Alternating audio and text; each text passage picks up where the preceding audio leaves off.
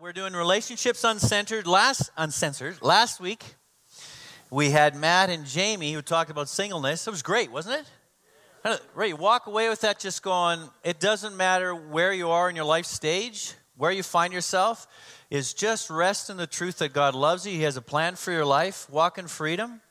Right? You don't have to be somebody else or be somewhere else or be in a relationship in order to be okay. Sweet, hey? Great stuff. This week we're talking about relationships, talking about marriage. I think that some of the principles will flood over into relationships, whether it's friendship relationships, it's relationships with moms and dads and kids and all that stuff. All right, so take these things and kind of sprinkle them through those things as well. As Lauren and I were talking a little bit about, so what should we talk about? Well, what would be helpful for people? Well, what comes up? Well, what seems to come up quite a bit is, the less people say, we don't know how to communicate. We just don't talk enough. He never talks. She always talks. So we're gonna pull that out a little bit today. We're gonna talk about communication.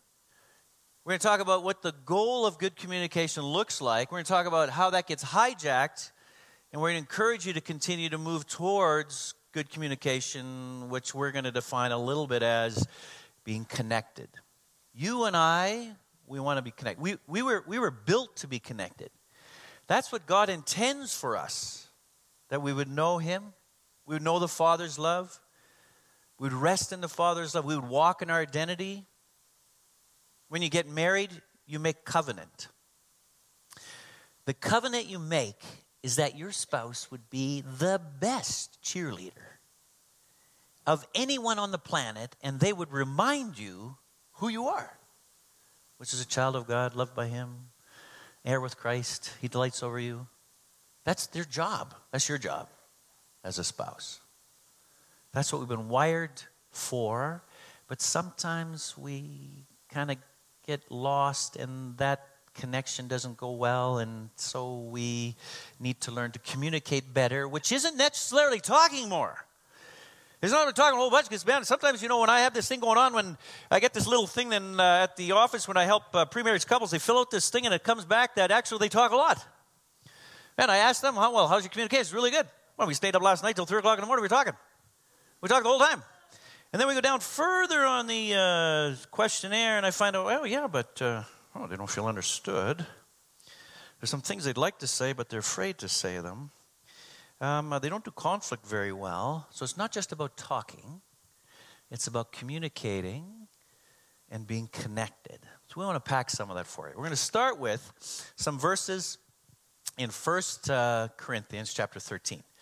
And so you might ask, why is he talking about marriage and we're not kind of talking about some of those marriage passages like submit and respect and all that stuff? Okay, well, it's okay. Not going there. We could do that, and that's someday we will. We'll let Matt do that one. So we're just going to pull out the good ones here from 1 Corinthians. Often, it's not uncommon that at weddings, this passage of Scripture will be used, which is often called the love chapter. Okay, so we're going to read some of those verses here in a minute. We'll just set it up for you a little bit. Corinthians, lots of stuff going on, heavy stuff. And Paul's writing to them and addressing it. As he gets to these chapters here, 11, 12, 13, he's talking about spiritual gifts. And it's like there's a competition going on. These are better, those aren't as good. And he's coming and landing the plane and saying, folks, you're missing the point here. You can sing like an angel, but if you don't have love. You could be the most sacrificial person on the planet, but if you don't have love. So as we come to relationships, we're going to pull out these verses. We'll highlight a few of them along the way. And here, as we set it up, is what he describes as what love should be and the definition of love. Okay? So we'll start with chapter 13. We're starting in verse 1.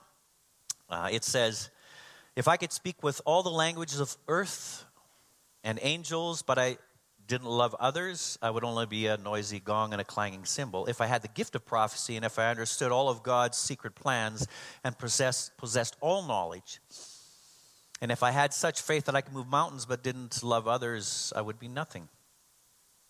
If I gave everything I have to the poor and even sacrificed my body, I could boast about it.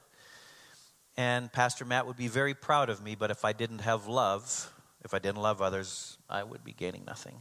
And then these verses are the familiar ones. Love is patient and kind. Love is not jealous or boastful or proud or rude. It does not demand its own way. It is not irritable.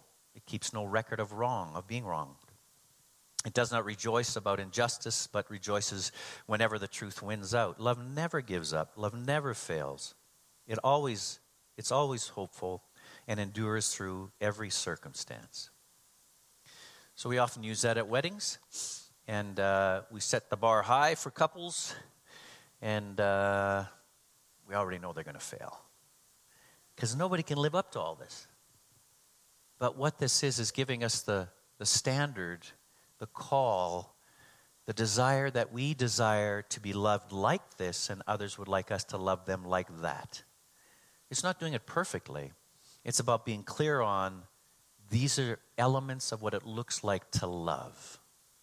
Okay, so hold that. Let's go to the connection piece. Different ways to describe it. We're going to describe it three ways. One way is Sue Johnson, in her book, Hold Me Tight, she developed a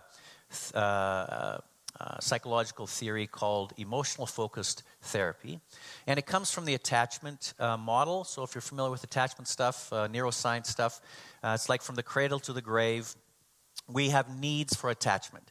So even as a child, when God has created them in such a way that they cry when something's not right, and then the mother or the father goes and meets that need, they begin to develop something which is I am. They cry and the need is met, and now they know that they are. It begins to develop the reality of what it means for them to be known and know, and it helps them to understand the reality of attachment. Somebody is meeting that need. So attachment needs are the desire for emotional connection, to have contact, to be cared for, to be comforted, to be accepted, to have a place of belonging, to have togetherness, to be loved, to have value and safety. So she pulls this down and she says, in relationships, we need to understand it's about emotional connection. It's about the reality that God's created us to be attached. We want to be loved. We want to be valued and accepted. She suggests here's something to keep in mind as to what it means to have this happen between a couple. She uses this acrostic, R. Are you accessible? Are you emotionally available to your partner? Are you responsive? Can I rely on you to respond when I need you? Engaged. Will you engage me and give me your attention? Okay, so one way to describe what it means to communicate well is to understand clearly that you have an attachment reality and that your significant other wants to know these things. Are you in their corner? Are you standing with them? Emotionally, can you come alongside them? Are you present with them? Can they count on you? That's one model. Here's another model. Some of you may have heard of the authors Jeff and Shaunti Feldhahn, and they've written some books for men only and for women only. And so in those books, they talk about the opposite person. So for men only, Jeff and Shaunti say, women don't feel permanently loved once the marriage papers are signed. We know you love us, but we don't always feel the assurance of your love. And we need to be reminded of that and assured of that. Those of you who have been to weddings, there's a joke that goes around at the reception often, and it's, the wife says to the man, how come you never tell me you love me anymore? And you mustn't love me. And he says, I told you I loved you when I married you, and if it changes, I'll let you know. Doesn't work. And everybody laughs because they know that just doesn't work. The Feldhahns say that it's not surprising that women need to feel loved. What is a surprise is that buried inside most women, even in good relationships, there's an ongoing insecurity about whether their man really loves them and whether the relationship is okay. This sense of vulnerability may usually be under the surface of their minds, but when it is triggered, look out, Most women show signs of distress until that question in them is answered. Whether they're irritable, they're upset, they just don't touch me, whatever it might be, right? There's an underlying question of, do you really love me? So their research continues, right? And so for women, that primarily they desire to be loved. And for men, they desire to be respected. So just continuing a little bit more with the point that Lorinda's highlighting, is for men to be wise to read the signs. Get your spidey senses on. You know those spidey senses when you walk into the shop there and there's kind of like a heaviness in the room and you kind of know you can feel like something's going on. Or you know when, as a salesman, you're a really, really good salesman. Because when you walk in the office, you read that situation pretty quick. Is this a no-nonsense kind of guy I got to sell to? Or is this guy the guy, I got to talk about golf and his last hunting trip and kind of massage it a bit and then go to the sales? Okay, those things, put those on. Use those gifts and skills you have. And understand that for a woman that sometimes she needs to continue to be reassured. How does that kind of look? What are the signals? It might be your wife asking, hey, honey, do you love me? And you're thinking, okay, I don't think I did anything wrong. And when I left this morning, I did say on the way out, I love you, hon. I don't know where that question's coming from. Okay, read the signs. Maybe there's a shortness. Maybe it's a little louder in the house, so to speak, than it used to be. Maybe dial into that. So, hi, honey, what's going on, right? Maybe when you have that quiet time, guys, when we're in our nothing box, maybe you're in the garage, you're at the computer, or you're watching the game, and life's chaotic, and kids are jumping off the tables and all that stuff, and you just kind of watch the game, and you can hear something going on. Something else is happening in the room. And you're not sure why your wife's doing what she's doing. Right? Like tune into it. Like, hey, there's something she needs from you, which is to know, to be reminded of. I got you, babe. No, I love you. I see you. What's going on? Why?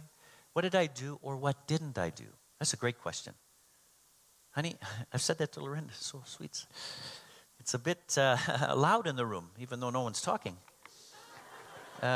Sweetheart, did I do something, or is there something I didn't do? Right? Because she needs to know that she's loved. Go to the men's side, on the respect side, so the other book that they wrote. Right? Men have a need to be respected. When they don't feel respected, they feel unloved. Most women love their men. They might not like them all the time, but they love them. But they sometimes don't understand that some of the things that they might do might cause a man to feel like they don't appreciate who they are and don't respect what it is they bring and offer, which then causes them to question. They're wondering, it doesn't matter what I do, it seems like it's not good enough for you. And they carry this. Okay, now here's a piece that would be helpful for women to understand. That when you cross the line of disrespect, something happens in a man. Yeah, it's called anger. I know it's not good. But it bubbles up. We can fine-tune the anger. We can look at it's frustration, disappointment, maybe anger. Because now he's got to defend himself. Dr. Emerson Eggerichs, in his book and in his ministry called Love and Respect, tries to bring some understanding to that in order for us to catch each other. In a relationship conflict, crying is often a woman's response to feeling unloved. And anger is often a man's response to feeling disrespected. Hey. Oh, sorry about that. Don't fight each other. Understand there's a deeper thing going on and come together and talk about those deeper things and move towards each other.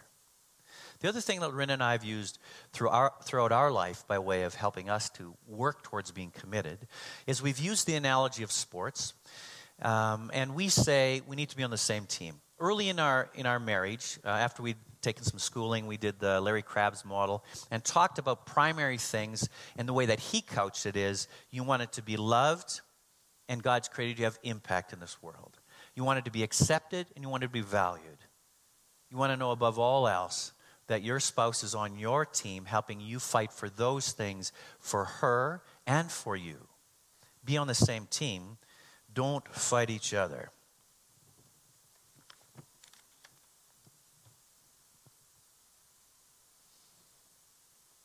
So there are some helps and hindrances to having good communication. And one of those things is life. Life happens. Sue Johnson, in one of her books, says that it is not uncommon when a couple has a baby, which we all know is very stressful, you're sleep deprived, but it's also a time when some of those attachment fears start to come up. The man might think something like, I know it's wrong, and I know it's pathetic, but I feel like I lost my wife to my kid. And then the woman might say, when I had the baby, I felt so fragile. I was taking care of this little being, and I just needed extra comfort and caring for myself. But he was out working all the time. Their intentions are good. She's caring for the infant as she should, and he's working hard to support his family. But they failed to give each other what they really need, that assurance of their love and their who they are in their relationship. I remember for us, when we were in our baby's stage, Calvin would be gone a lot, and during the day, and then he'd come home for supper, and all I had done all day, but eventually we had 4 kids, and that's a lot of hugs and a lot of holding and cuddling and talking. By the time he came home, I was done. I didn't want to be touched, didn't want to be hugged. I just had had enough. So, of course, what's he going to feel when he hugs me? And I'm like, oh, he's going to feel rejected. Like, I don't want him. Like, he's not important to me. And so we had to talk about that. That was not the case. He was important, but I just needed to and just kind of go, okay, wait, this is not my kids. This is my husband. He needs to know that he's important to me too. But it's pretty easy if we don't talk about that for our minds just to start going in their own direction and just blow the thing completely out of proportion. Calvin works 3 or 4 evenings a week. He always has. And in his counseling ministry, it's the same. And I remember there was many times over the years where all of a sudden we get to a point where I just had to become really independent. I had to learn to be strong, to deal with the kids, deal with situations at home. And I'm very social, and so I'd go out with my friends. I'd, get a sitter, or if he was going to be home, or once the kids got a little bit older and they could watch themselves, I'd go out with my friends because that was where my connection was coming. During the day, I'm talking to my friends, and then I go out with them, and that's where all my connection was coming from. And I didn't really want to be with him. He said, hey, do you want to do a date night? Such and such. No, I'm going out with so-and-so, actually. Or if he talked about a date night, it was like, I suppose we could. And as long as we don't talk about finances on that date, it's all good. So we had to sit down and have a good talk about this because we were disconnecting completely. And it's happened just a few times in our marriage where all of a sudden we went, oh, wait a second. There's some real disconnection here because we weren't meeting each other's needs. We weren't connecting and talking, so it wasn't filling me up, so I was finding it somewhere else. And that's really not a good thing. We need to keep that connection open. Some of you, your reality is your husband works out of town for 2-3 weeks at a time, maybe even a couple of months. I know I have a teacher in my school. Her husband's gone for at least a couple of months at a time, and she works full-time and has 2 little kids. And I'm like, you are my hero. Like, I don't know how she does it. And that is a really, really difficult reality. So as the wife, you're at home, you're making life happen. You get into a routine. You've got those kids into shape, and everything is going like this. And your husband comes home, and it just messes everything up. And that can be really frustrating, depending on your personality and how you've stayed connected. So I've often heard this from women. Yeah, my husband comes home and he just messes everything up. He doesn't listen to me how I want, like how we've been doing things, blah, blah, blah, and like legitimate concerns and frustrations. And so they have not spent time connecting. Nowadays, we are so blessed with FaceTime because at least you can see each other and talk. And the whole phone thing, right? That staying connected. And even day 2, husband going, okay, honey, we got to talk because I'm feeling pretty useless and I'm feeling like you don't want me around, right? I've heard that from people. That's how their husband is feeling. And it's not that she doesn't want him around. It's that this has been life for the last 2 months. And now it's got to change for a week, 2 weeks, whatever it is. And that's really hard. So connecting, talking. Okay, you're feeling that, no, that's not how I want you to, it's not what I mean, honey. I want you to be apart, but let's figure this out together. And then even while you're gone, constantly connecting, talking about not just how your day was, but how you doing? Oh, I miss you. Yeah, I miss you too. Dream a little bit on the phone. Hey, what are we going to do with the kids this summer or whatever, right? Like that, just that connection time makes all the difference in the world.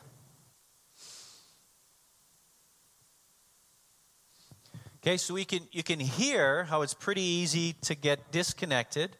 Then you get disappointed. Then you fall to your strengths and you work a little harder. You hide a little more. Maybe get a little louder. Lay the rules down a little bit more. Okay, and keep getting divided. Okay, so this whole piece about knowing what it is you would like, knowing what connection means. And then being careful because life happens to not allow life to cause disconnection. Okay, here's another point. Another point is personality. So look at this slide here. We'll just read through it a little bit. This is Thomas' concept. It's the patterns of core strengths. Some really good stuff. There's 6 patterns, and we're highlighting. No, go back. Don't show them that one yet. Oh, yeah, that's a good one. Thank you. Sorry, that's the second one? Thanks. Yeah, there's a good one right here. Look at this slide. And we got thinking and risking, okay? I'll read the thinking side, and Lorena's going to read the risking side. And guess why? So a thinking strength has a thought followed by an action. And the risking strength is an action followed by reflection. A thinking person is emotionally reserved. And a risking person is emotionally expressive. Decisions are driven by rational analysis. Decisions driven by intuitive feel. Mistakes are felt to be a failure to prepare properly. Mistakes are less impact and, way to learn. We prefer to learn through concepts. Prefer to learn through experience. Plans to avoid failure. Views failure as the start of my next opportunity. Like structure and routine. Dynamic and changeable. Tends to plan and then take the risk. Tend to be impulsive in their risk-taking. Seize the risk. Courage to move in spite of the risks. So we've kind of read individually reflections of who we are. Okay, so then look at this next slide. Does that make sense? Range of emotional expression. A risking person, their range of 1 to 10 is there, and a thinking person's range of 1 to 10 is there. It's like at a 6. So when I'm talking at a 10, it's actually a suggestion to her. Yeah. Did you know for risking people that parking signs are actually suggestions? Did you know that? The parking lot's full. I couldn't find anywhere to park, so I parked here. Yeah, but it's a handicap. I'm just going in for a minute. Or when you have a discussion about budget. I'm pretty clear. I was talking like at an 8, 9, maybe even 9.5. And then the next day something arrives at the house. I'm going, okay, I'm confused. Right, do you understand that? You're in the boardroom with a bunch of risking people and you're a thinking strength. You're making suggestions. They can't hear you.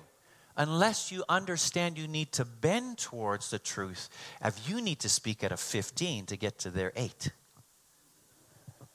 You understand? You got to do the PowerPoint. You got to bring all the pamphlets, lay it all out so they can hear you. Okay? All right? Same in relationships. To understand that dynamic so that we can hear each other. Previous to that, the strength of our personalities became a weakness. I married Lorinda because of all that stuff on the right side. She's a party person. She married me because I'm pretty laid back, kind of quiet, thinking, steady Eddie. Yeah. Yeah, it's good. But there's weaknesses. There's weaknesses, both of those. Cal, how come you not say anything? How come you're not engaged? I'm just thinking. I didn't know you want me to say anything. Okay, right? That spins out and goes on and on. If you don't understand those dynamics, it's easy to get hijacked and not have connection because your personality strengths that drew you to each other now become places where they cause you to be divided.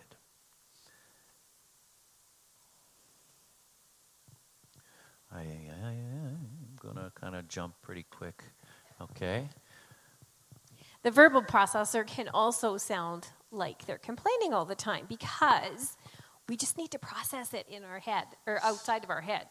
We need to hear ourselves talk about it because it just helps us to process, whereas for a thinker it's inside. We don't mean any harm. We just need to keep it, to process it with somebody else. Whereas a thinking processor might think that just might like it if the verbal processor could use a bit different tone or words most of the time. Not all the time, because everyone is human, and sometimes things just need to be said with a bit more emotion. Okay, so can you hear that? Like, sometimes people with this giftedness, their processing sounds like complaining. Sounds like they're nagging. But they're just doing life. Okay, it's okay if it can be maybe at times adjusted, but you can't stop that. It's who they are. So to understand that, you don't have to take it personally. Sometimes it gets triggered. Either personality can get triggered. Those strengths can become weakness. Now the thinking personality is actually hiding. Now he's disengaging, he, she. Now he, she, depending on the personality, risking verbal processor is now using their words to berate rather than express. What are those triggers? Just briefly, watching the time here a bit, we got to roll. Okay, family stuff. You and I, God created us in the family. God intended that family would be a place where we would understand God's love for us and his value. That he's gifted us that we could walk in freedom. Our parents did the best they could, but they were imperfect. They're on a journey. They could not be everything that we needed them to be all of the time. Otherwise, they would be God. And so in those moments and times, sometimes when we were disappointed, we had to figure those things out, but we weren't mature. And so we came up with belief systems about ourselves, others, in our world, and they're connected to that emotion, and we made an agreement to them. Gives them the right to speak. We made a vow to them. Gives them a right to speak. Spiritually, we call that a stronghold. Gives them a right to speak. So sometimes when you and I act like a 12-year-old, it would be wise to understand something's got triggered and you and your spouse try to figure out what it is rather than continue to act like somebody who's emotionally not mature. To figure it out, to team up together, to find out what it is about. Okay, let's go to point 3, hon, and land the plane. Staying connected. Okay? What's primary? That you communicate well. There's all kinds of ways to communicate, right? All kinds of ways, right? Understand those things. Understand your love languages. Do the Chapman thing, Gary Chapman thing, 5 love languages. Yeah. Understand what's primary is to stay connected and how you two fight for that and work towards that. Keep the main thing the main thing. What we want to encourage you to do is to keep dreaming, enjoying your marriage, and planning together. And we really want to encourage you guys to keep fighting for your marriage. Even if you're our age, we got a lot of years left we have to be together. So, We get to be together? Yeah. I'll reframe yes, that we for you. get to be together. And so I don't want to just exist with him. I want to embrace life and enjoy life because there's so much to be experienced together. We have all this history. We have children. We have 33 years of history that will never happen again. It's us. And for us to give up now and just say, meh. It's amazing to me how many people, the spouses do their own holidays with their friends. They rarely holiday together, separate bank accounts, separate everything. Like they live in the same house. That's it. And I just feel so sad for them because there is so much more to marriage than that. Feldhahn says, as a man, you pursued her. Continue to pursue her. It prevents a lot of insecurity. It fills her emotional bank account. She still deeply desires and needs to be pursued in your marriage. So what do I do? You may be asking, as men, what do I do? How do I pursue my wife? I don't know how to pursue my wife. Well, do what you did when you were dating, if you can remember that far back. When you just became so irresistible to your wife because of those things. Oh, it might look a little different now, but you know what? She wants you to pursue her. Even if it doesn't go so well the first few times, keep trying. It's hard. I know it's hard. Ladies, pursue your husbands even, right? The serving thing comes in a lot when you're married. Serving each other without expectation of having something back, right? I pick up his underwear and socks all the time just because. I guess he forgot again.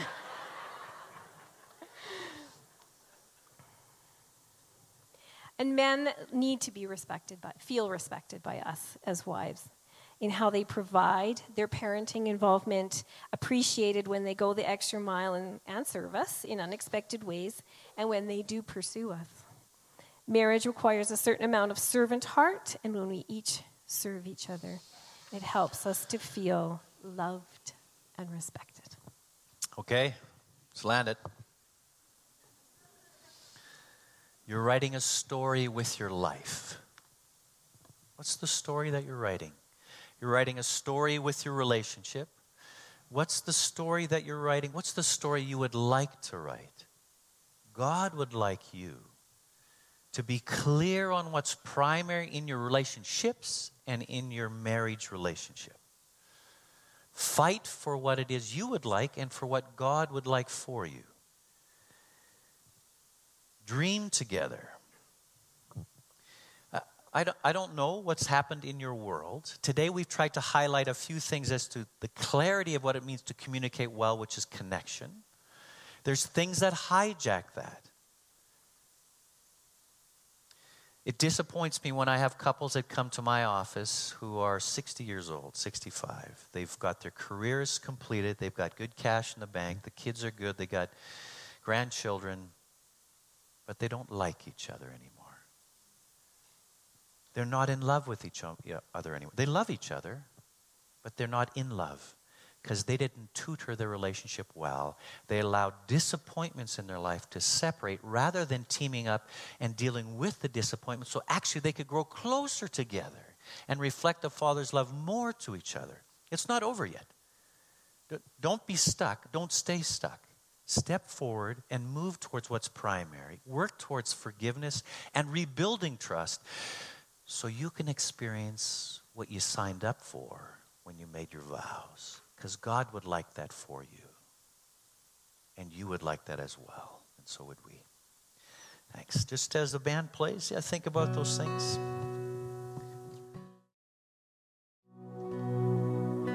He is good. He's good all the time. Yeah, rest in His identity. And your relationship, when your spouse is not able to love you in the way that you would like, rest in His goodness. You don't need your spouse to love you perfectly in order for you to be okay. You already are okay because He is good. This is a street that runs pretty close. You would like your spouse to love you so you would know God's goodness and love for you more. They can't do it perfectly. When they can't, rest in His love. Yeah. So you're okay, so you can continue to love.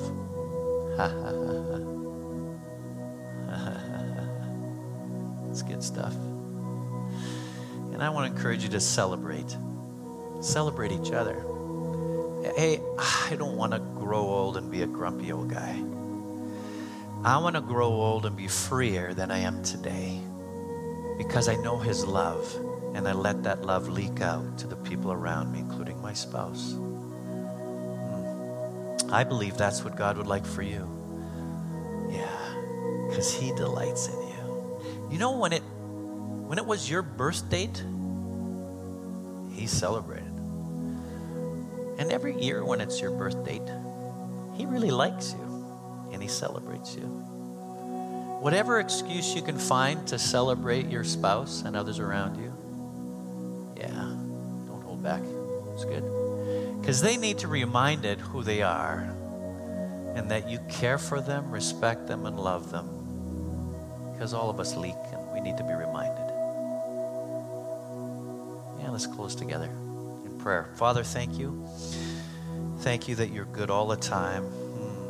We know you're the one that's come. You're the one that wants us to know your love so we can walk in freedom in our lives. Yeah.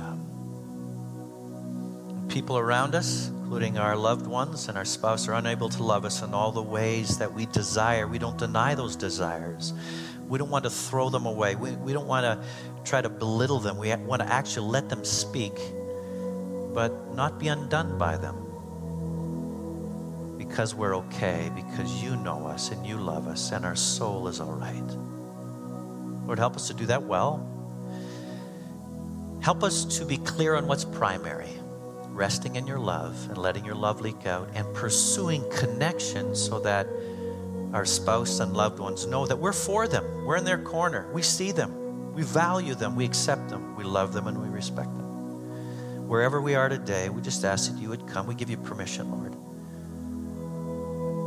Yeah, to help us to let go of what we need to, not a denial of hurt.